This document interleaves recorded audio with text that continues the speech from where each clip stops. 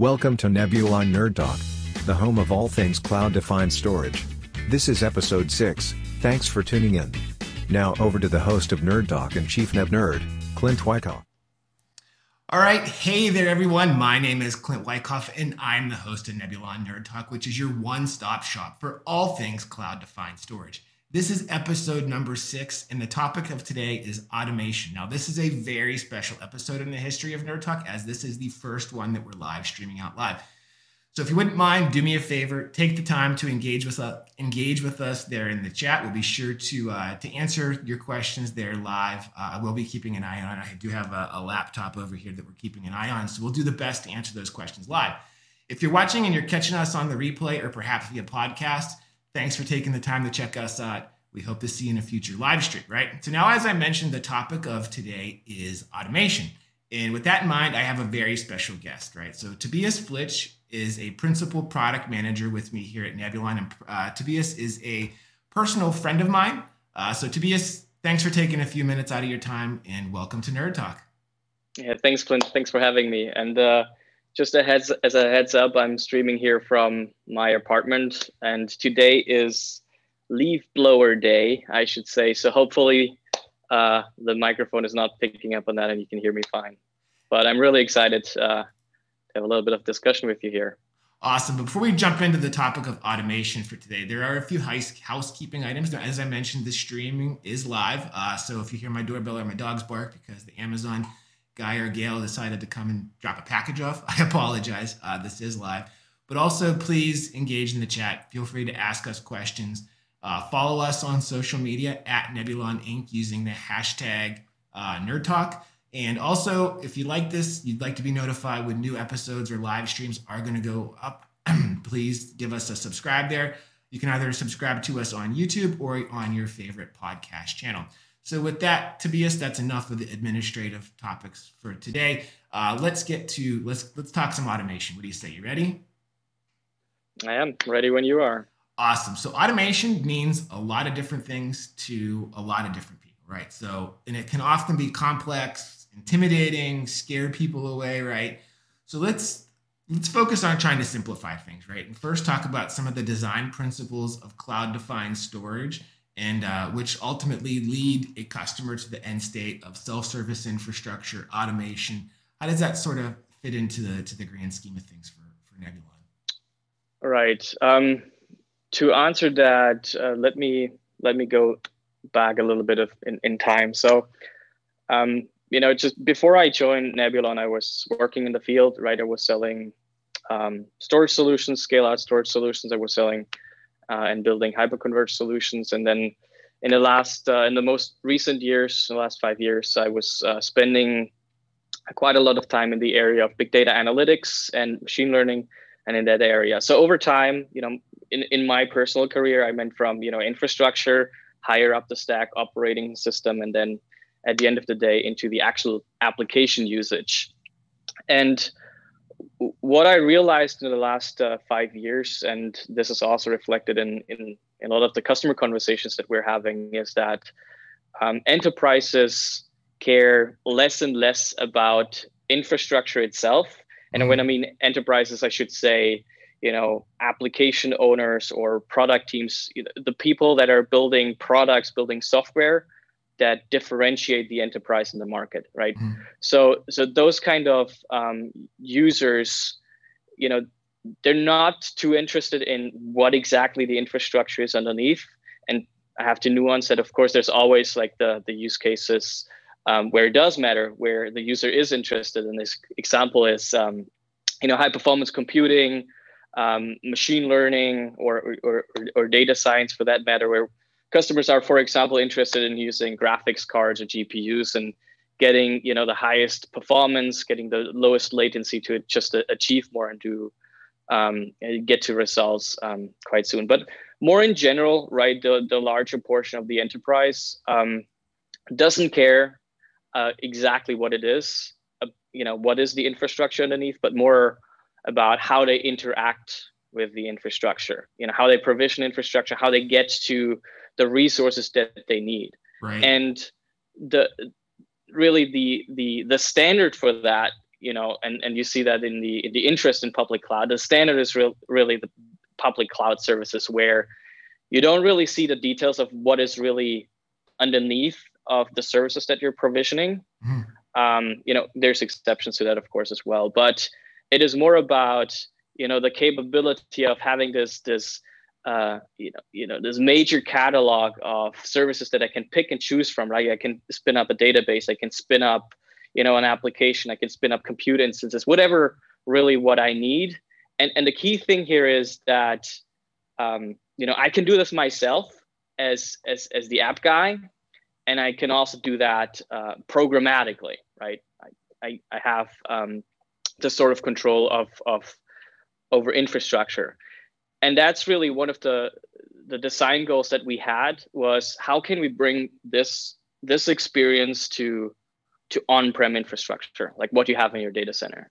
Right. That's obviously been a challenge for folks, and it's also intimidating too. So whenever we start thinking about, like you mentioned there, Amazon or AWS, for example, right? The primitives, you go out, utility style computing. I just go out, I get what I need, deploy it, I click go, the magic happens behind the scenes. Well, that's all based on, APIs and the web services that the cloud platform has been built upon. From a Nebulon perspective, what was our approach whenever we were designing the product to take an API first design principle there?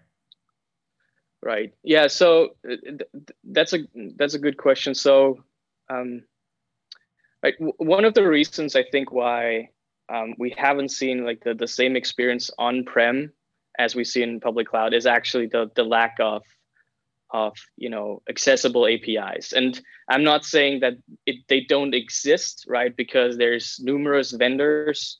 Pretty much everyone today has an API that you can use to program your infrastructure. You can define the infrastructure, but they're not all built the same, right? So for some, right, some of these infrastructures exist for decades now. For those is bolted on, and they were not built with API and programmability in mind. But then, newer players in the market, of course, they build APIs in their platform from day one. However, even with that, right, most of these products build the API onto the product itself, onto the device that you have in your data center. And when you think about it, especially at larger scale, that has numerous disadvantages. For one, right, you have now, numerous devices that you have to individually talk to their APIs. On the other hand is, if you have a large infrastructure, they're probably on different revisions, right? You have software version 1 and software version 2 on different devices of the same type, which basically is something that you have to account for when you program against those, because the behavior is different, right? So there's certain things with existing API approaches that are not ideal. So right. When we built cloud-defined storage, right, it was imperative to us that we employ an API-first design, and there's also different understandings of what an API-first design means. One is, for example, everything that you do, every feature that you build starts with the API, and the design starts with how do I interact with a certain feature with the infrastructure. Others are that there's no undocumented APIs, that there's nothing hidden, there's nothing where I can do some things with the API, but other things I still have to go to a user interface or a command line utility, and things like that.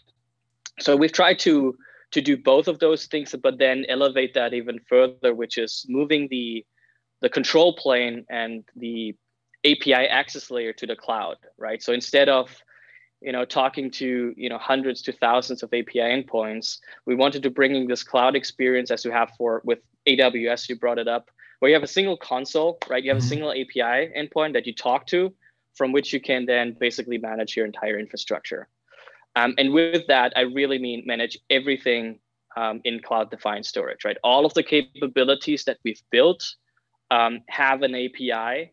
So basically that you can control every single aspect of your Nebulon infrastructure through that API. In fact, our user interface that we've built is leveraging the same API, right? Okay. So you basically can control everything from this cloud control plane, from this single API. What's interesting there is the fact you mentioned like API versions earlier, a few minutes ago when you were talking there, and the fact that we separate the cloud control plane from the on-prem data plane allows us to update the control plane, but it also allows us to make sure that you're consuming the latest API version at all times, right? Right. So you as a customer don't have to worry about managing or upgrading an on-prem app factory, if you will, the actual management plane to utilize the APIs. But it's also built with the API first, meaning that everything you do inside of our console is consuming the API. We started with the API first and then built the actual user interface on top of it. Very cool stuff there. So from an API perspective, what type, not that it necessarily, I guess, it's like it's religious, I understand that, but what type of API are we utilizing, and is that important? Yeah, I don't want to go into too much depth there. As you said, it's a religious discussion, whether it's, what type of an API you're using. But we've opted for GraphQL as the technology, the underlying technology. And the one thing that I want to call out that is good about opting for that type of API is its self-description.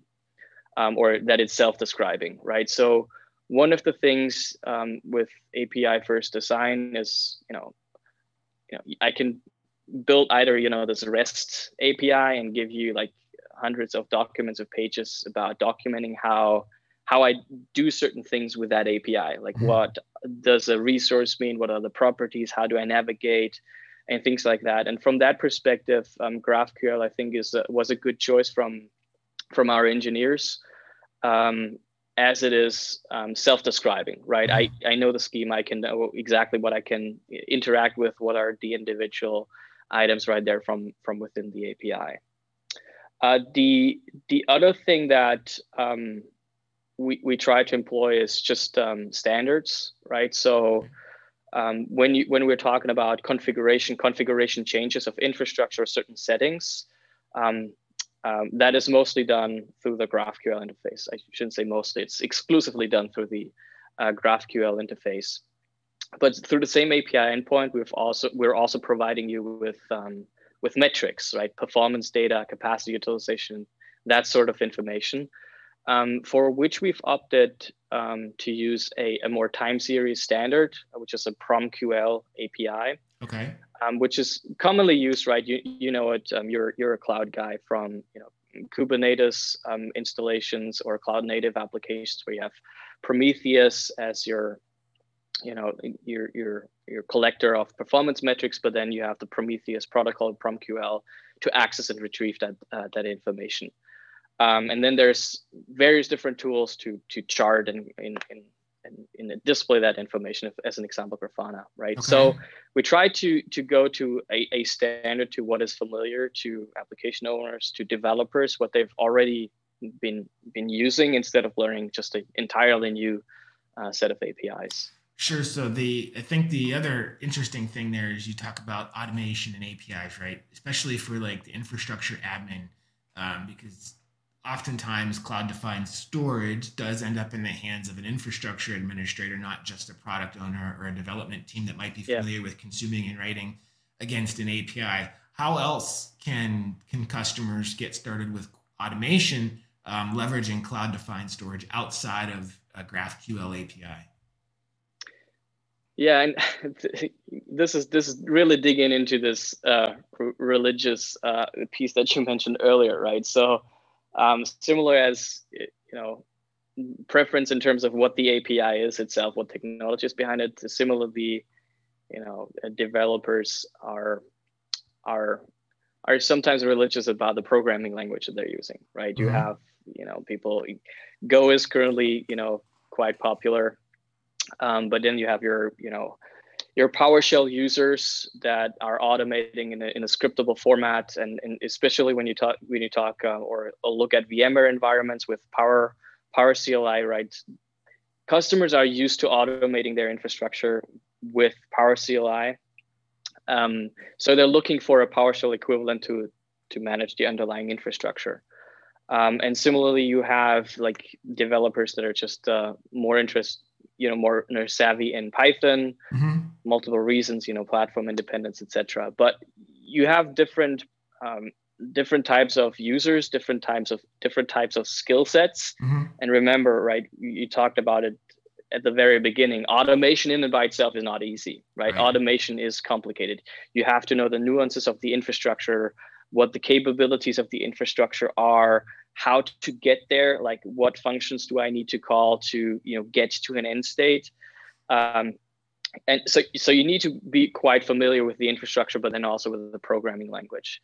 To ease some of that complexity, right? On the one hand, we're providing customers with a set of SDKs, so that you don't have to natively talk to the GraphQL interfaces and build out all of the routines that are necessary to get your infrastructure to where you want it to be. But we provided you a wrapper around that API in the form of SDKs that automate some of the steps and basically help you getting started quicker.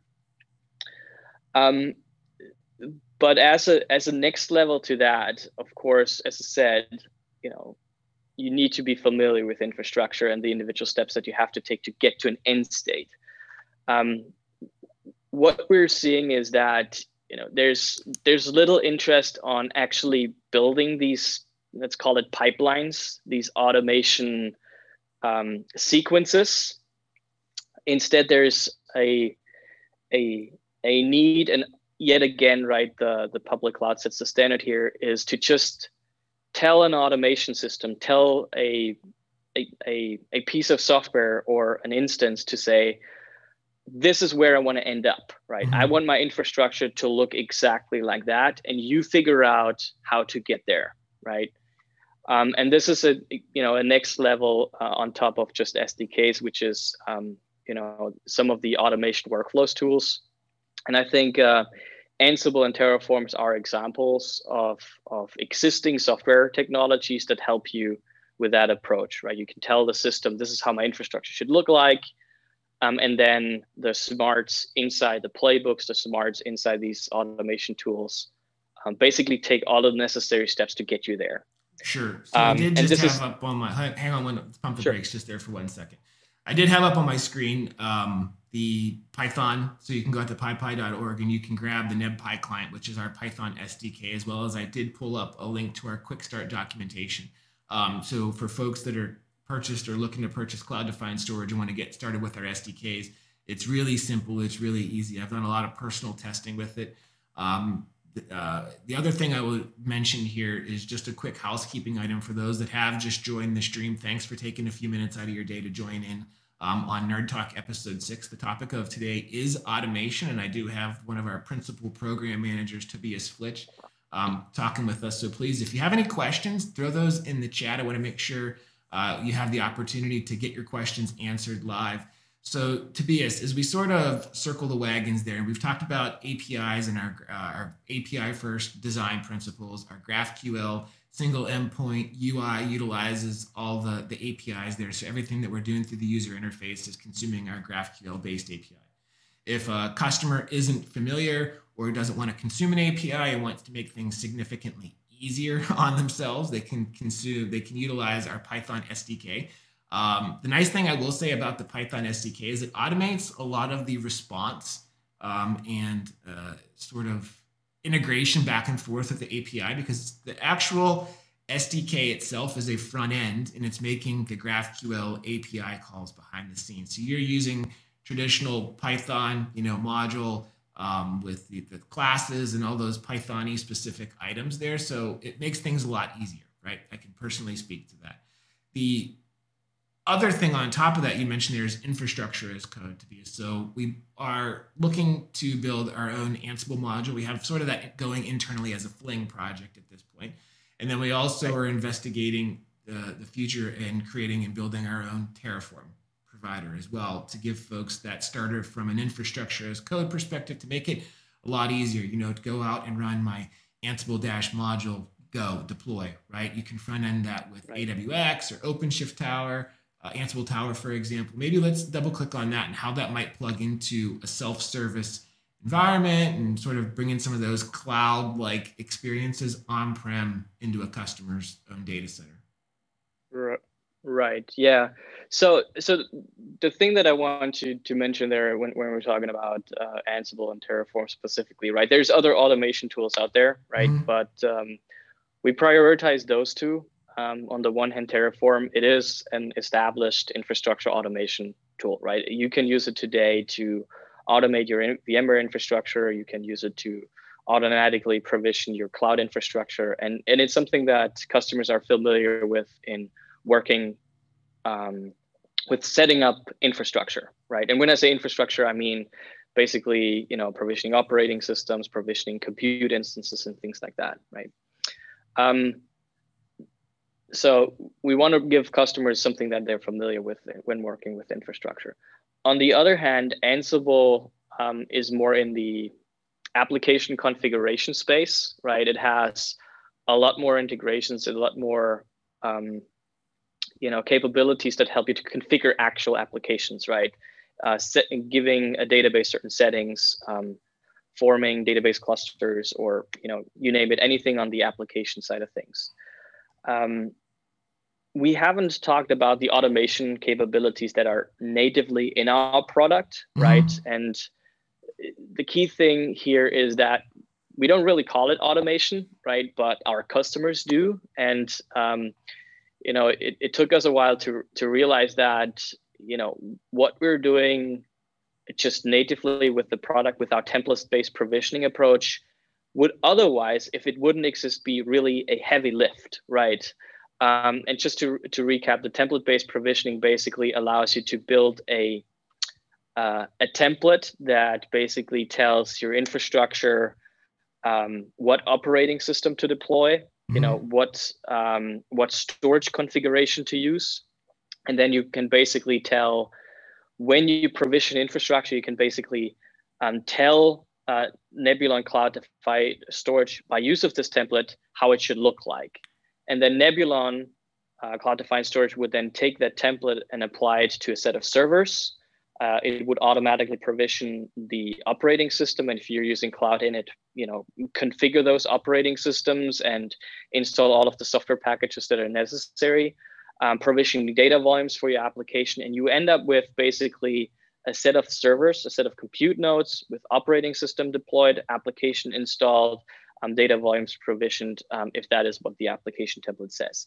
So it's quite involved. So essentially, when you've built an NPOD or an application cluster with Nebulon Cloud-Defined Storage, where it ends is really, or where it can end is at the operating system layer and applications installed, right? So the piece that is missing, right, is really configuring the application to your liking. Right. And Ansible allows us to do that, right? So the smarts that is in Ansible, the integrations that Ansible has with all, pretty much every application that is out there, allows us to do end-to-end infrastructure provisioning, including the application. And that's why we're focusing initially for Ansible, as this is allowing the customers, you mentioned self-service infrastructure. This allows customers really to build this catalog of services, right? You can build a catalog saying, okay, I need now a scale out database, let's call it a MongoDB database. And that is basically embodied in an Ansible playbook that would automatically provision the infrastructure underneath, install the operating system and the applications on the cloud-defined storage side, and then configure the cluster with the right database settings, setting up the tables, etc., what you need, right?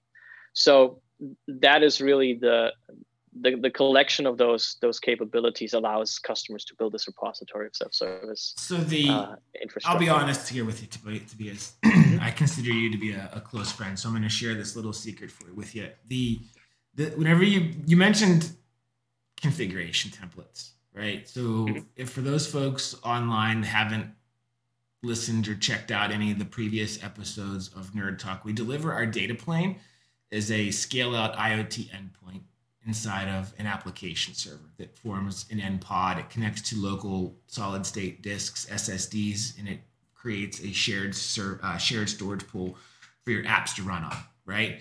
So now these configuration templates are also able to control the boot device also. So now I have a template-based approach for provisioning my physical servers where I can cloud enable the actual boot device and go through and install, Apache, pull down updates, get that web server up and running super fast, right? We also support Kubernetes, so you can run bare metal Linux, install Kubernetes, scale out the pod there so you can run container-based applications.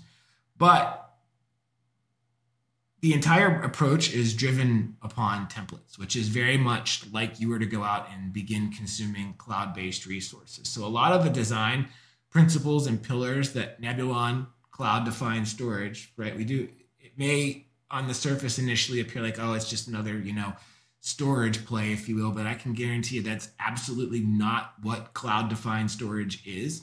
The fact that we are inside of the application server as a scale-out performance device that's controlled by the cloud with a template-based approach, that opens so many doors of opportunities for our customers, regardless if they're large enterprises or service providers. For me personally, Tobias, that was the light bulb moment where I was like, I get it. It makes sense, And I'm curious, did you have somewhat similar experience there? Am I alone, or how do you feel about that?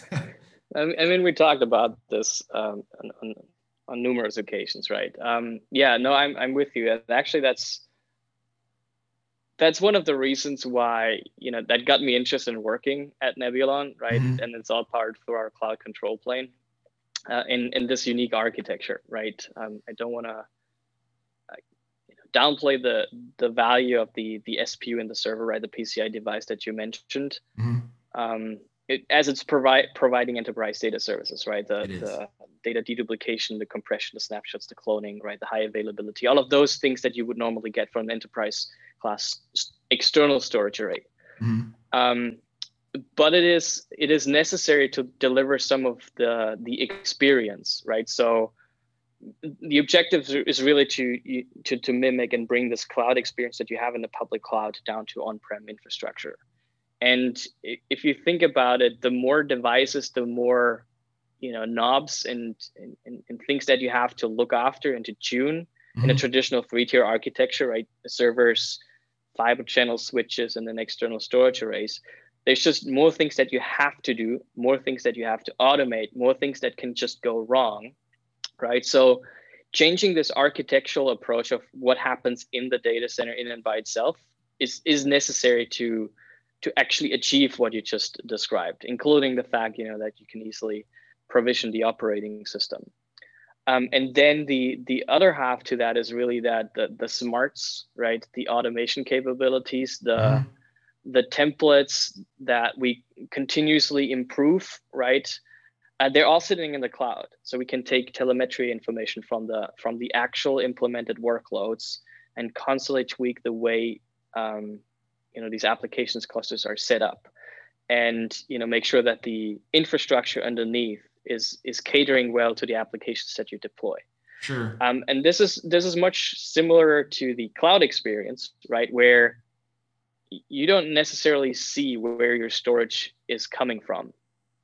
Inside the cloud, right? You have your compute instances and they have access to storage. My Azure virtual hard disk or my EBS volume, regardless if it's GP2 or IO.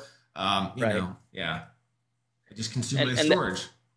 Right, and that's the idea, so that we can take the telemetry, we can optimize and give you suggestions on improving infrastructure. Of course, we're not automatically doing stuff in your on-prem infrastructure. There's valid reasons why, we don't want to do that. In fact, with our security triangle, we're unable to do so, right? Mm-hmm. So the goal is to give you suggestions. So basically, a single click of a button, accept a recommendation and, optimize my infrastructure. But really, the power comes from this combination of constantly optimizing your templates, constantly optimizing your infrastructure from the cloud, mm-hmm. where we have the analytics capabilities, and sharing that with the customers immediately, as you said earlier, right? It's software as a service is like your Gmail, right? You get new features constantly overnight. But then on the other hand, right, the device, of course, in the server is necessary to to make this entire installment easier. Awesome. So Tobias, let's I think we've covered off our topics for today. I was just looking at the notes that we wanted to cover. So just quickly wrapping up here, some call to action. So if a customer wanted to learn more, get started with cloud-defined storage, I'll throw links to the SDK documentation, the Python pypy.org repository that we have out there. How else can customers get started with cloud-defined storage in their automation journey? Right. Well, first of all, watch your previous episodes, of course, right? I think that is doing a lot of the groundworks on helping customers understand what we're building and why we're building it, including when CMAC talks about the founding the company. Right. Right. Then, of course, you said it, our GitHub pages gives everyone a good understanding what automation capability there is, like what are all of the features that you can control. But if you're really interested in learning more about cloud-defined storage, is really to get your hands dirty and getting a live demo. Try it out yourself, and just go to our website and request a demo, and we can set up a live demo, and showcase our automation capabilities, show the product capabilities, but also give everyone an opportunity to try themathemselves. Right. And if you're interested in learning more, you can go out to the website there. You can email the show at nerdtalk@nebulon.com. This isn't cut. This is 100% live. So that's the benefit, is you get to see these little bloopers along the way and get to experience them firsthand. So you can email the show, nerdtalk@nebulon.com, and I'd actually personally be happy to give you a demo, give you a walkthrough. Maybe one of the upcoming episodes, Tobias, maybe we take that and actually do that live with the folks online and go through the UI walkthrough, do some SDK demos. But I think that'd be valuable. I think that'd be interesting to do. So folks, let's get ready to wrap things up here. Check us out. The next episode is Monday, January 8th at 12 p.m. Pacific Standard Time. I'm actually going to have our COO, Craig Nunez, on with me live here on Nerd Talk. So folks, it's been great having you here today. Like I said, this is the first live stream that we've done. Be sure to check us out. Throw us a subscribe. Give us a like if you like this. My name is Clint Wyckoff. This is Nerd Talk, and we will check you next time. Thanks a lot, Tobias, and we'll see you next time. Thanks for having me.